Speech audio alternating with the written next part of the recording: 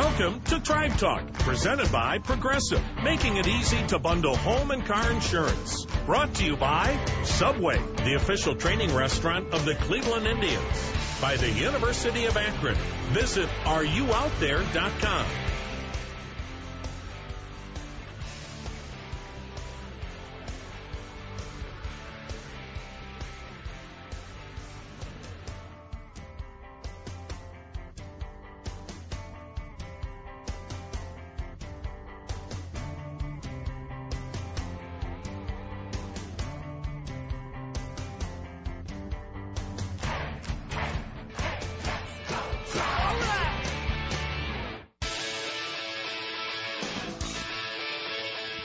Hi, everyone. Welcome to Tribe Talk. Jim Rosenhaus along with you this weekend from Progressive Field, downtown Cleveland, as we continue with our hot stove shows during this off season. Not long now before pitchers and catchers reporting to spring training, we are under a month to go before we will start hearing news from Goodyear, Arizona, with the exhibition opener on February the 25th, a Saturday afternoon against the Reds. And, of course, we'll have it for you right here on the Indians Radio Network. Coming up on this week's show, we will have the return of our Game of the Week. We will also begin our American League Central Division rivals previews with a look at the Detroit Tigers. Dan Dickerson will join us. He's their fine radio play-by-play man. Also an update on Tribe Fest, 2 weeks away from what should be a great event. Joel Hammond will stop by from the Indians front office and fill us in on ticket availability and who is expected to be in town for this year's edition of Tribe Fest. But when we return, a busy week on the transaction front. Some contracts to square away for the Indians, also some free agent signings. We'll get to that when we continue and get rolling with Tribe Talk on the Cleveland Indians Radio Network.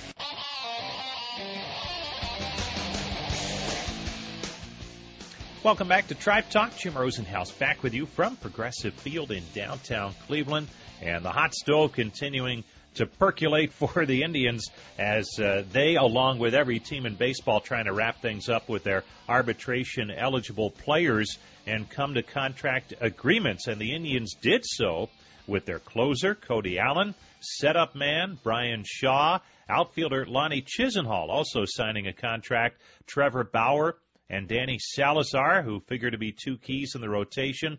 They have been signed as well, along with relievers Zach McAllister and Dan Otero. The only player who was arbitration eligible who did not come to an agreement with the Indians was outfielder Brandon Geyer, so the teams did submit separate contract proposals, and now they do have some time before they go to arbitration, and the Indians traditionally have been very good about avoiding the arbitration process.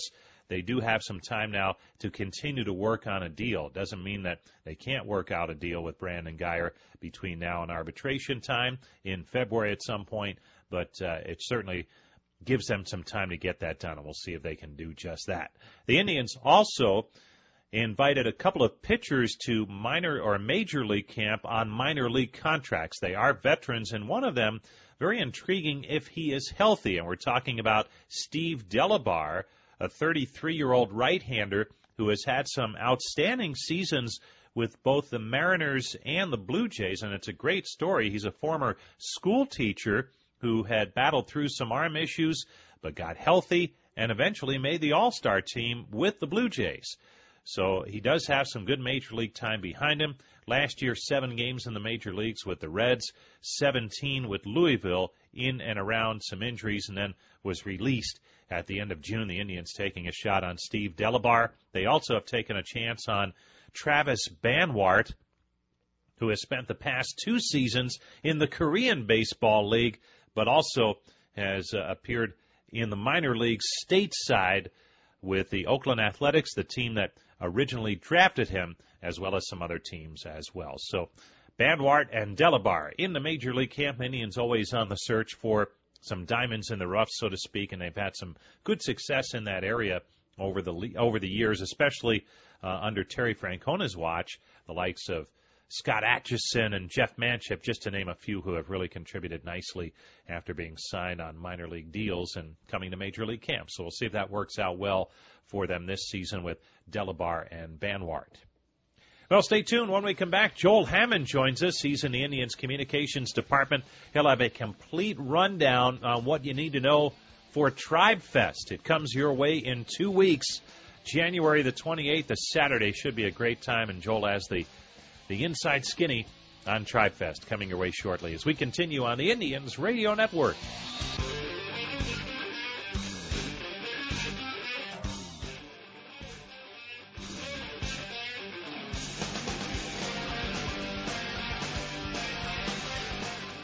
Welcome back to Tribe Talk. Jim Rosenhaus back with you from Progressive Field, downtown Cleveland.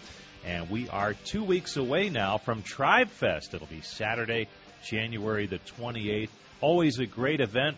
And this year's, after what the Indians did a season ago, should be just off the charts. We're joined by the Assistant Director of Communications, Joel Hammond, to fill us in on what's going on. And Joel, first off, new location this year. What are some of the pluses to moving things to the Intercontinental Hotel? Yeah, we still got some construction on the service level of Progressive Field where we held the event in its first 3 years here at the ballpark. So last year we moved it to a loft, which is a great partner of ours, and they did great. Unfortunately, it's just a little tight there. So we made the decision to move it to a larger venue. We have more fans coming this year. We'll about actually double the number of attendees almost that will attend this year's event. So we need a little bit bigger space, and the Intercontinental will provide that. There's covered parking. It's attached to the hotel. I know people get a little squirrely about parking in the clinic area, but there's dedicated spaces for our fans, and it'll be attached to the hotel. So you don't have to walk outside really if you don't want to. So really convenient and should be a great venue for this year's event. Bigger place, but it sounds like there's not much left in terms of tickets. What's the situation right now? Yeah, as we expected, our fans have really shown that they're excited about the event, excited about this season. So we've just got a few hundred general admission tickets for the morning session left. The afternoon session is sold out. Just a couple hundred tickets for the morning session from 9 a.m. to 2 p.m. Left. We do have a lot of autograph tickets available. So if you're still looking for your GA tickets, make sure you bundle your autograph tickets with those tickets when you purchase them at Indians.com/TribeFest. If you've already purchased GA tickets and you'd like to add autograph session tickets, you can give our fan services line a call at 216-420-4487 on Monday, and they're able to add those onto your GA purchase. So really looking forward to it. We anticipate it selling out here sometime next week. So if you're still on the fence or haven't yet purchased your tickets, highly encourage you to do so as soon as possible at Indians.com/TribeFest. And, of course, the big drawing card, the players. Who's coming?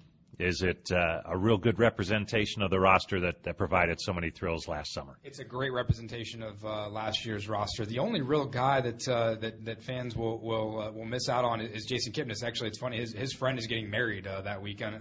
Obviously, something he couldn't avoid. So, but we've got Corey Kluber and Francisco Lindor, Cody Allen, Andrew Miller. A lot of those big names we just announced that Edwin Encarnacion will be there. Just confirmed the likes of Michael Brantley and Trevor Bauer and Tyler Naquin and Carlos Santana. So virtually the entire 25-man roster will be there. And it's just a great, you've seen it, Rosie, it's just a great environment for our fans to engage with our players because they're relaxed. You know, this time of year, as you know, there's not an over 15 slump. It's not the dog days of summer. At this event, they're relaxed. They're ready to get to spring training to get things started again. And our fans have universally said that this is just a great event to meet our players, to interact with them, get to know them a little bit better. And we look forward to more of the same this year. And they'll be able to do that through some stage shows and games on stage and things like that. How about for the kids? What's there to do for some of the younger kids? Yeah, in addition to, autograph sessions, if the autographs are not your thing, that's fine. We've got plenty of stuff available, as you said, on our main stage with interviews with our executives, with Hammy, with our players. But for families, if you're just there to go check it out, we've got face painters. Our Lego artist will be there. Louisville Slugger Museum will be there. Caricature artists, balloon guy, anything that your kiddos could possibly want in an event will be there. And of course, our players and our mascots will be there too. So really, again, this is our 5th year of doing this, and KeyBank is a great partner. They help us put this thing on. It's just grown into just such a wonderful event, and I'm really looking forward to seeing all our fans in 2 weeks. All right, Joel, great stuff. Thank you. You got it, Rosie. Joel Hammond, Indians Assistant Director of Communications, talking Tribe Fest 2 weeks from this weekend, Saturday, January the 28th, over at the Intercontinental Hotel on the campus of the Cleveland Clinic. Stay tuned. More to come as we continue with Tribe Talk on the Indians Radio Network.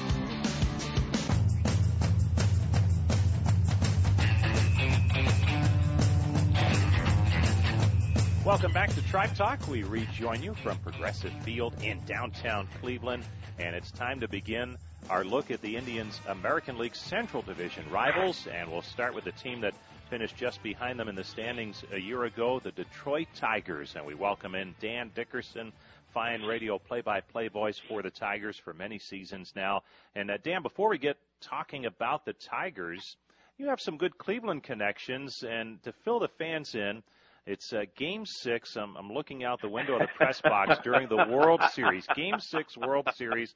My phone rings. It's you maybe a half hour prior to the game, and I pick it up. You say, look to your left and down. And you're at the games. And explain your Cleveland ties and the enjoyment that you had being at those games at the end of the World Series. Oh, my gosh. I mean, what a treat. It all started when a good college buddy of mine who lives in Chicago, a dear friend, John Mengel, said, hey, we should figure out a way to go to the World Series. He's a diehard Cubs fan, as you might imagine. And I'm thinking, we're looking online, and, the prices are outrageous. So I called our good friend, Court Tripp-Berry, and in your media relations department, who's a Michigander, and just, Court will do anything. So I just said, hey, Court, is there any chance you put me in touch with someone with MLB? And, then they got us some tickets for Game 6. And then so we go down and stay with my sister, who lives in Akron with her husband. And she's like, well, what about us?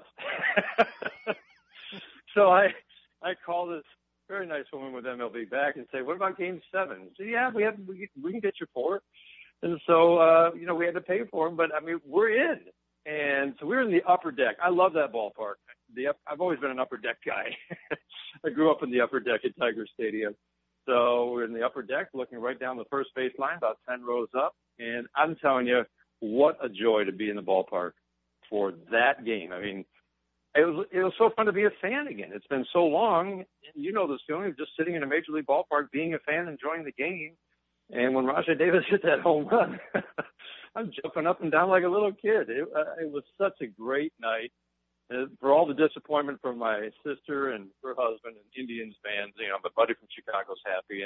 And the whole atmosphere was, I think everybody walking out of the ballpark with all the disappointment still was, we just saw one of the greatest games ever. And there's no question that we did. And you mentioned Rajai Davis, and fans here obviously will remember him forever, whether they were at the game or not, and disappointed that he's gone. But you had a chance to work with him when he was with the Tigers for a couple of years, and I imagine you came away with some similar thoughts about him as a person and a player. Oh, yeah, just one of the best people in baseball.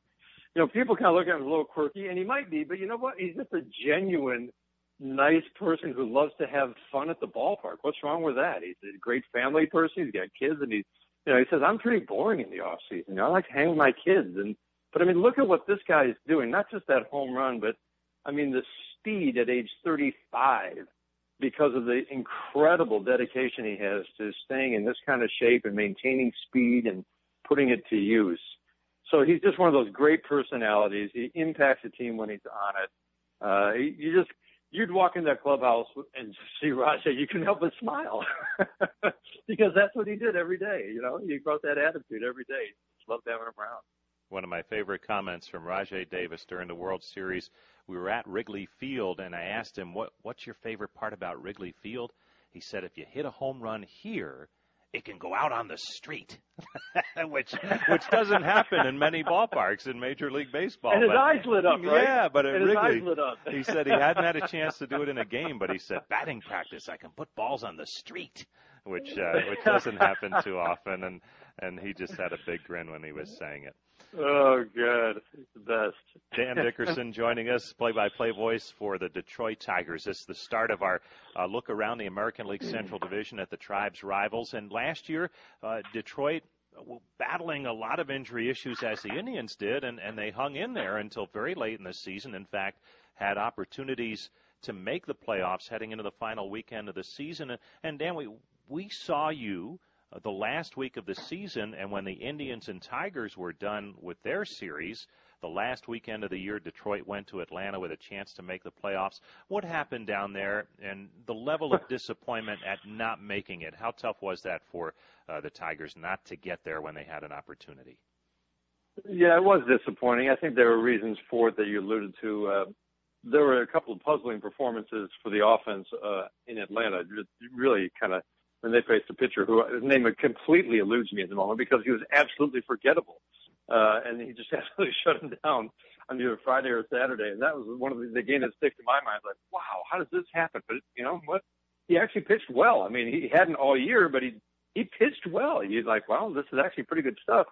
But that's kind of, I mean, almost the season in a nutshell. The offense had some pretty good numbers in terms of finishing first, second, or third in batting average on base and slugging, sixth in run scoring, which was a disappointment. But I think there was that feeling of disappointment. But I think they also felt, there are reasons for an 86-win season versus, say, I thought that was a 90-win team, and I think you could argue that it was had there not been the injuries. You read the comments from Ian Kinsler and Miguel Cabrera. They really feel like this is a team that has something that really they can build on in 2017. Now, they didn't know what the offseason would bring, but I think they were looking at three young pitchers in Fulmer, Norris, and Boyd who can make up, a big part of the rotation for years to come.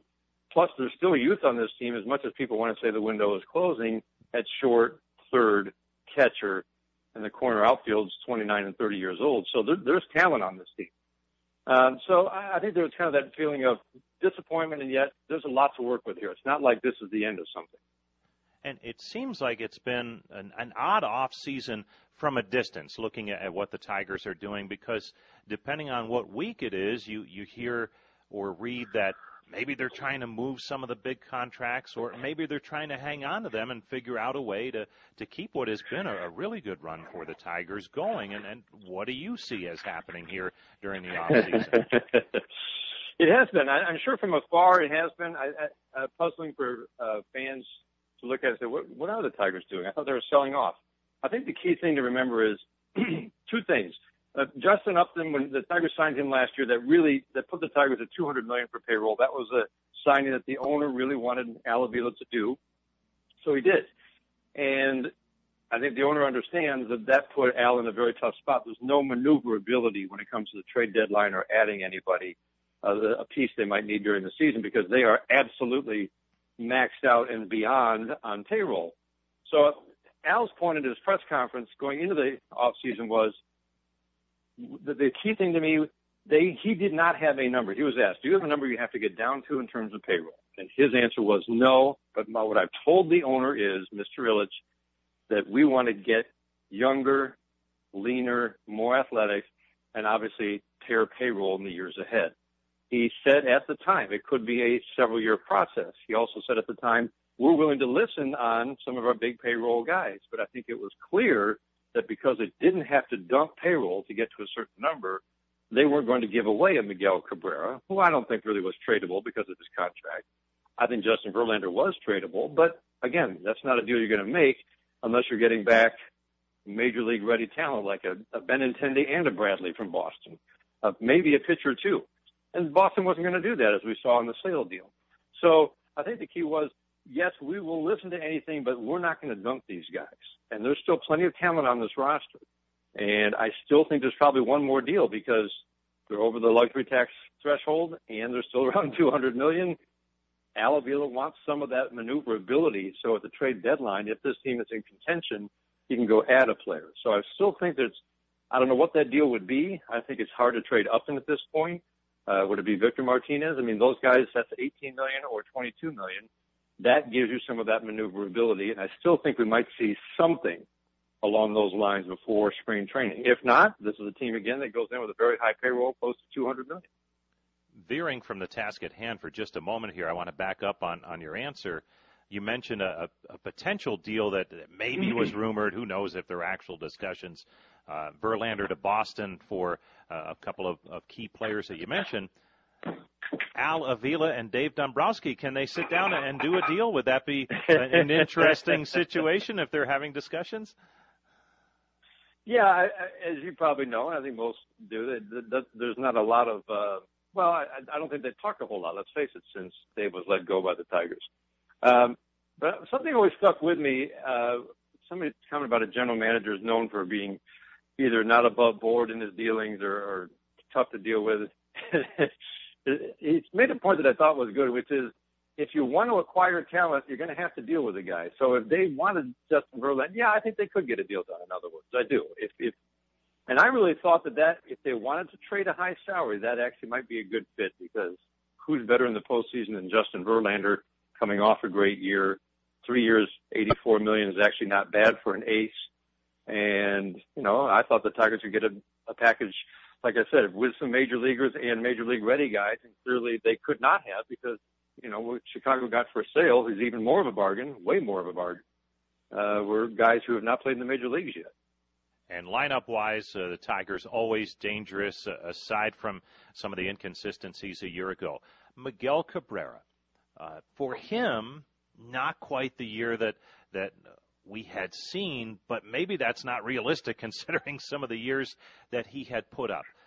Is he starting to level off a little bit, or was it just one of those years, and can you still expect the type of seasons that he's had in the past where he was most valuable player candidate and all that goes along with that? Yeah, probably not at that level, but he did bounce back, doubled his home run total from the year before, when I think the ankle really, really bothered him. I think if it's not quite at the very elite top level, it's pretty darn close. I mean, you got the on-base plus slugging at 950 plus with 38 home runs. I think you're doing your job pretty well. It's not. I don't think it's quite the impact, but it's pretty darn close to his peak years. And if you watch last year, there were more inconsistencies. I mean, there were longer stretches of unproductive at-bats, but the way he finished certainly makes you feel, he's amazing. The ankle is really bothering him by the end of the year again, and hopefully that issue has solved itself. But I thought the third doubling the home runs, I thought was a very good sign. And he's still, these hitters, the Hall of Fame type hitters, do tend to age well through their 30s, and I think what we saw last year, again, over 300 with 38 home runs, gets on base, drives and runs. I think we'll see probably something pretty similar this year. And in closing, for the first time in a long time, the Indians held the upper hand in the season series and go on to win the division. From a Tigers perspective, how big a challenge are the Indians in this coming season if the Tigers are to get back to the top of the division? It's a great question, and it's what people have talked about a lot, because you take out that series. Sometimes you can explain a lopsided season series when one team's good and the other team's not. But the Tigers had a pretty good record against everybody else other than the Indians last year. And the thing that we talked about quite a bit is the Tigers had, if not owned the series, certainly had a pretty solid advantage of previous, not just 2 years, but 3 years, including a 21-8 record in Cleveland. So to me, there was a little bit of flukiness in it. Sometimes you just don't match up well against a team. And the Tigers did not match up well against the Indians. It was a thumping. There was no fluke to the 14-4, but sometimes it's just one of those things. And you can't always put your hand on it when both teams are, above 500 and both teams are pretty good. But it absolutely is, I think, what everybody's focusing on. And one of the other things I think, we talked about the moves the Tigers really haven't made this winter, have not made. They look at the division and say, you could argue it's a two-team race right now. Kansas City fell off last year. I'm not sure they have the starting pitching on a level of the Indians or Tigers.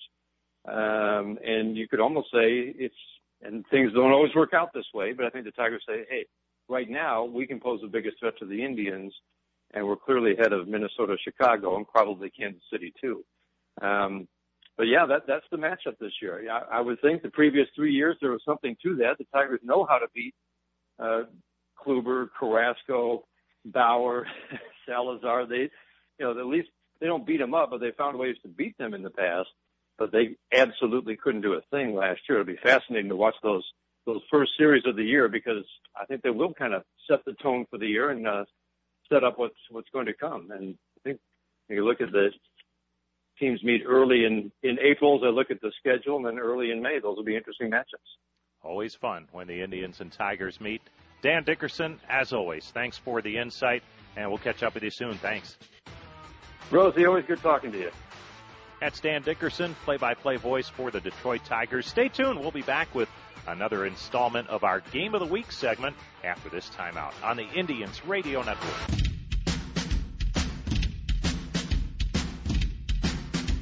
Welcome back to Tribe Talk. Jim Rosenhaus back with you for our final segment from Progressive Field in downtown Cleveland.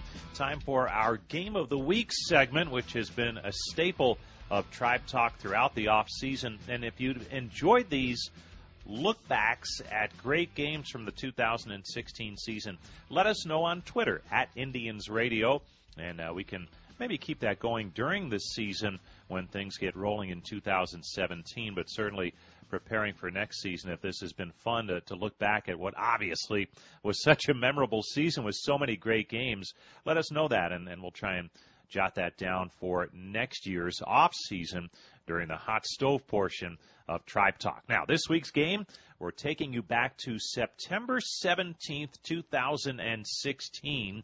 The Indians were playing the Tigers, and the Tribe came in first place with an 85-62 record in the American League Central Division. Their magic number to win the division was 9. The Tigers were the second-place ball club. They were 7 games behind the Indians coming into play. The Indians were dominating the season series. The pitching matchup that day featured Justin Verlander for the Tigers and Carlos Carrasco for the Indians. And bear in mind, the date September 17th, Carrasco starting that game, and if you're an astute follower of the Tribe, you know that it did not end well for Carrasco in this game. Now, before the game, we visited, as always, on Saturdays with either Chris Antonetti or Mike Chernoff, and this week we had Mike Chernoff on, the Tribe general manager, to talk about how the front office was reacting to recent injury concerns, not including Carrasco.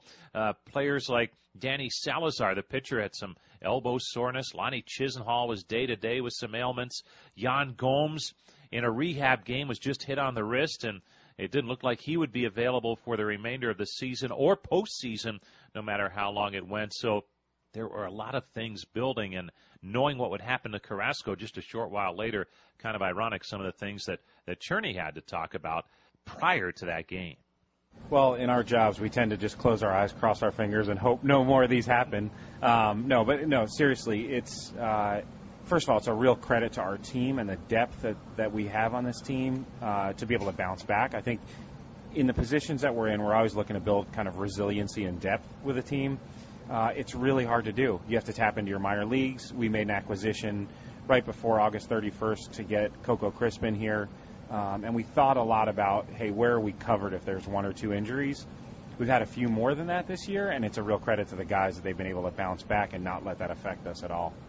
So there was some of the comments from Mike Chernoff, and we take you right to the top half of the first inning. Second pitch of the game, Ian Kinsler was at the plate. Tom Hamilton has the call. Carlos Carrasco on the hill, 29 years of age, 6'4", 212 pounds. The right-hander, fastball, cut fastball, curve, slider, and split change. He has been dominant against Detroit this year as Ian Kinsler leads it off, right-handed hitting second baseman. Carrasco the set, and today's first pitch is outside a ball, and we're underway here at the corner of Carnegie and Ontario. 79 muggy degrees here in Cleveland. Carrasco's pitch swung on, lined up the middle, off Carrasco, caroms to third. Ramirez has it, no play at first, and Carrasco's hurt. He is limping between the mound and third base as Ian Kinsler hit a bullet back up the middle that ricocheted off Carlos Carrasco.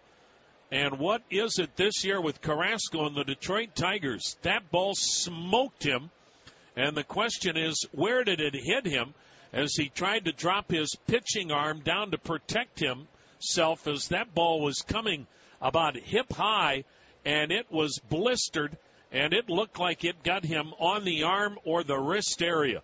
Oh, my goodness. Now, after Carrasco left the game, a combination of Jeff Manship, Kyle Crockett, Cody Anderson, and Zach McAllister put up goose eggs with Verlander through 5 innings.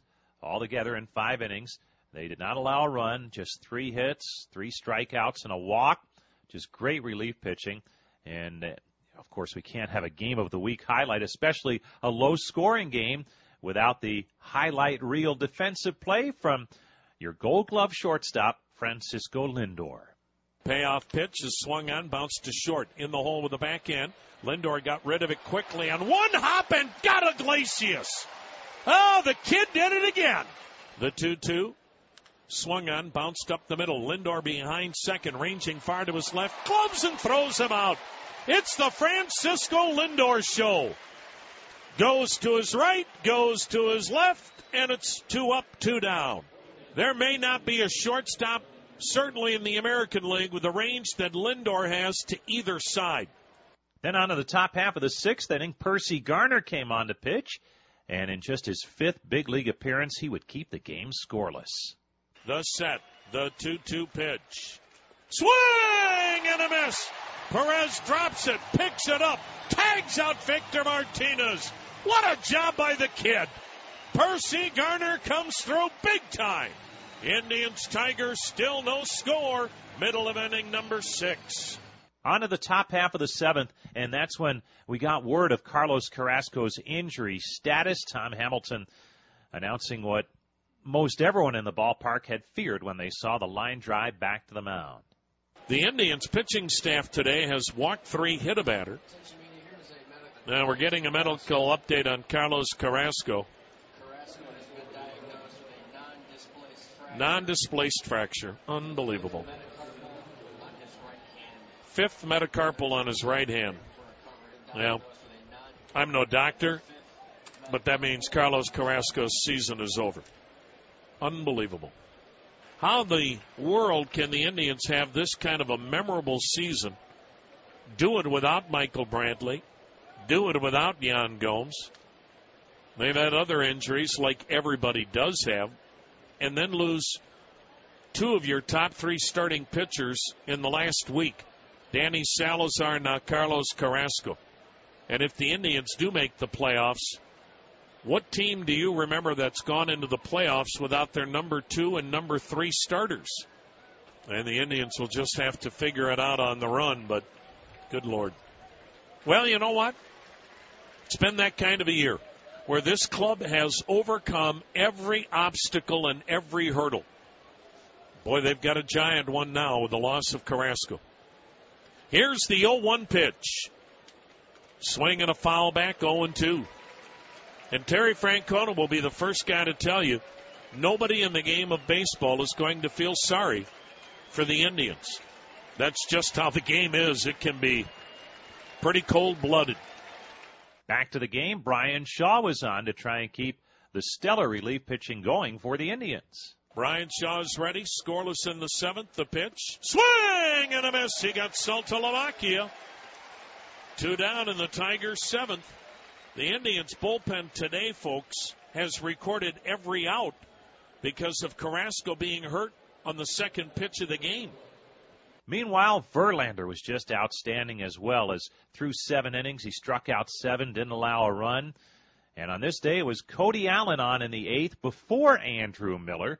And it was Allen who would shut the Tigers down in the 8th inning. Then Miller came on in the 9th, had no trouble.